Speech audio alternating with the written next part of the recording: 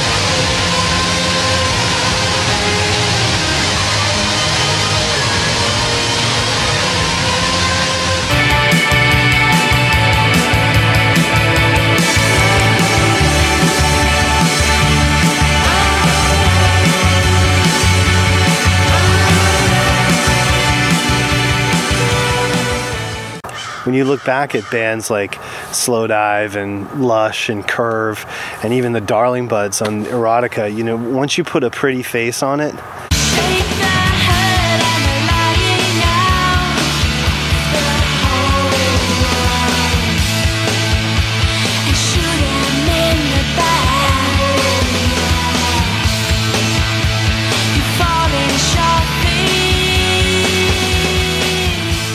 that's when the critics start to really, you know, sharpen the knives. And that was what really hurt Curve, because, you know, Curve was probably one of the strongest bands at this time, particularly the Doppelganger album, which in my view is flawless, one of the best records of the 90s. But, you know, Toni Halliday had already had a go round here, and she had really gone for it in the kind of awful Benetton big hair way as a, you know, major label chancer in the mid 80s.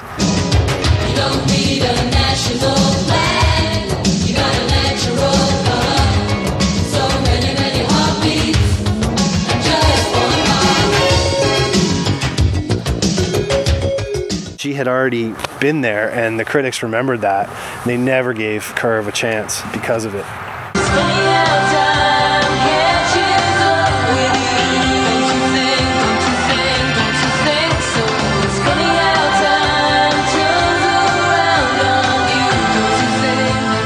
I can't say that I necessarily disagree with, you know, having been a bit suspicious about Curve's new, sudden, you know, dreamy, dark, pouty mystique. It did seem that you had a couple of people here who were quite seasoned and for whom this was not the hardest thing in the world, making this kind of sequenced, blurry dance pop. But they did such a good job of it, I can't fault them for, you know, the mistakes of the past that were really mistakes of ambition.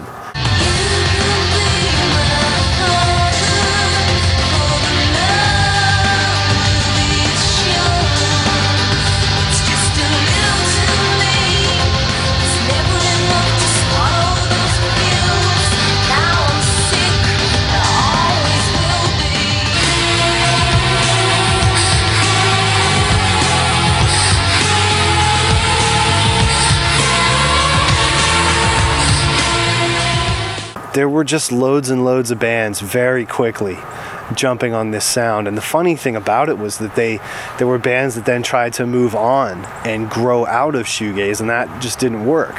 You were signing up for probably the biggest pigeonholing of any band at any time in pop's past. Someone like Chapter House, who Robin Guthrie of Cocteau Twins produced their big album Whirlpool, you know, they really tried to move on. You know, they started out covering Rain like every shoegaze band. It's the rain.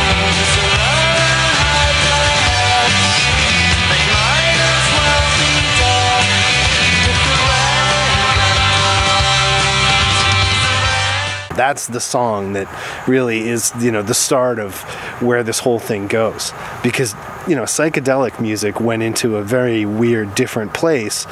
In the 60s and 70s, they didn't have effects pedals.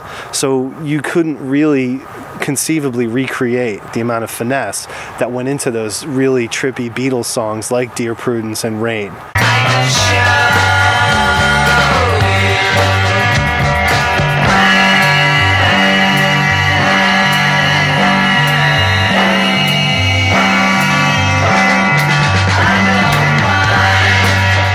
Chapter House really is a funny case because, I talked about the idea of putting a pretty face on it as far as the female-fronted shoegaze bands go. Well, Chapter House was very much a case of having a guy who was really easy on the eyes on top of a dance pop sequenced shoegaze band. Now, not to take anything away from them, because the drummer was actually really good. If you listen to Breather, the first song on Whirlpool,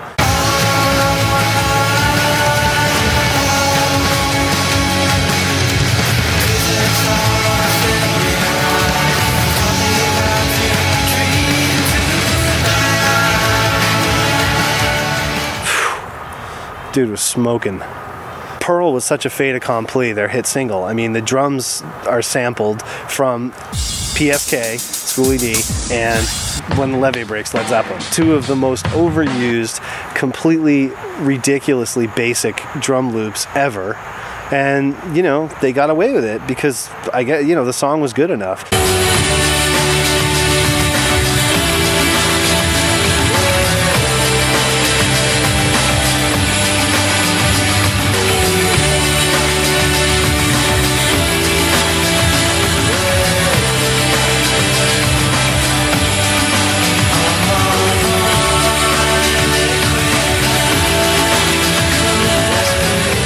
Rachel Goswell from Slowdive sings on that song. That was her first real attention, was as a backup singer for Chapter House. Slowdive, on the inside, and you get a sense of this in My Magpie Eyes, that book, Slowdive were always considered, rich kids on a day trip.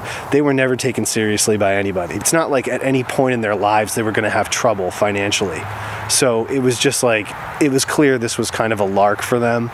And so you didn't have the same kind of, chaos and upheaval that you had with someone like Kevin Shields and the rest of the members of Mad Bloody Valentine who, not to suggest that they crawled out of a gutter, but there was a lot more at stake there for them, and they had toured a lot more on their own in a very kind of desperate, young way than Slowdive ever did. I mean, Slowdive walked out of their house into a touring van. They really didn't have to struggle very much. They were a package deal.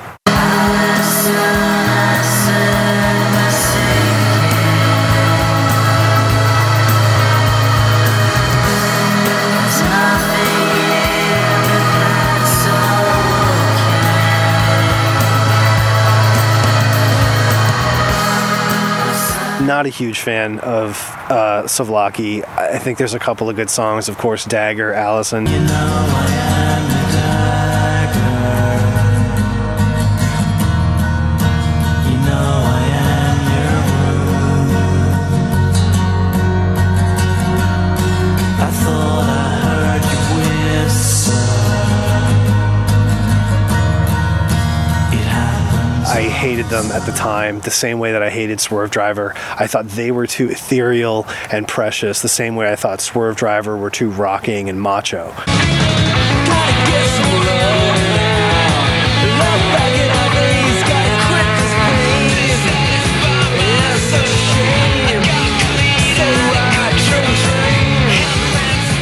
So, I mean, those were sort of my two flag posts on what was and wasn't shoegaze in my world. But of course, Neil ends up coming out with, a record that blows everyone's minds in Pygmalion. But by that time, Oasis has happened, and shoegaze is totally fucking over.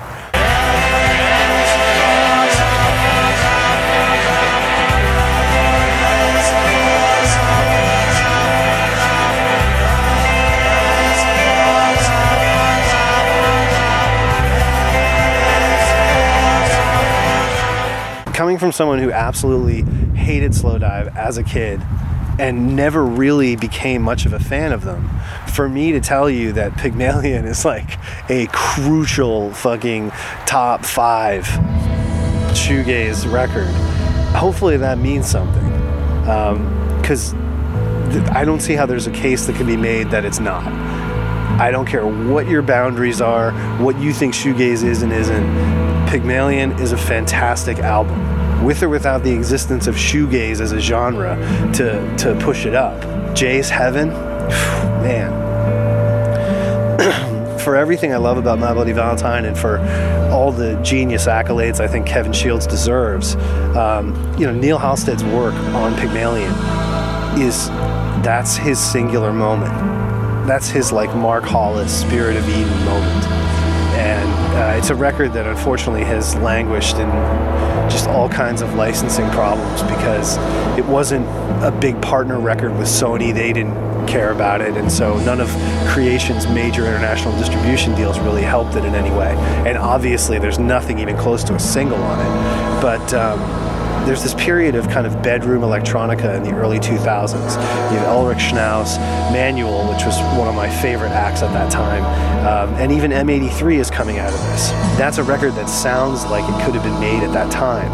And so Pygmalion for them is a touchstone record, more even than something like Loveless, which belongs to another time. It wasn't hard to get Pygmalion in Europe, and so a lot of these kids grew up with that as their Loveless, really. And it's not exactly a sad thing that you only got Pygmalion instead of me getting Loveless. It's just an absolutely superb album.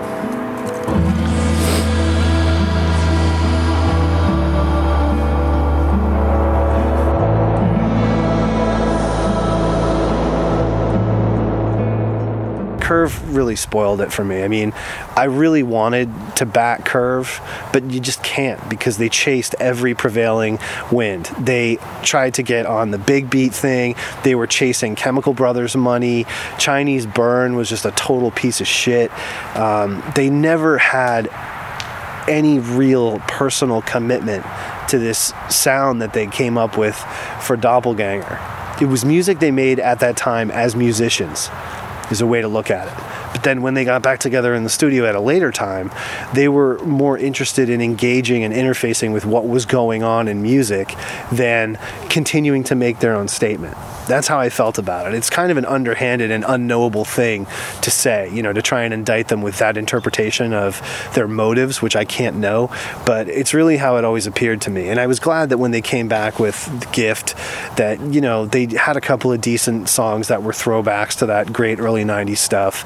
And they weren't apologetic about it, but at the same time, they let their fans kind of cheer for them and make whatever noise was made around that, Reformation record, which is not a bad record at all. The 2 really strong singles on that record are better than pretty much anything they came up with after Doppelganger, as far as I'm concerned. They just go on and on with what they're doing.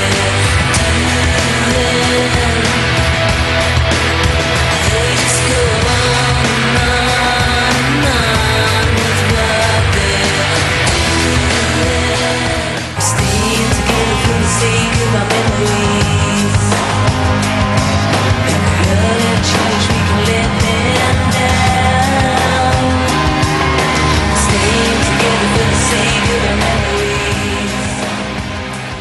There's a shitload to get into with shoegaze for me, unfortunately. I mean, I'll probably do like 20 more of these videos at some point.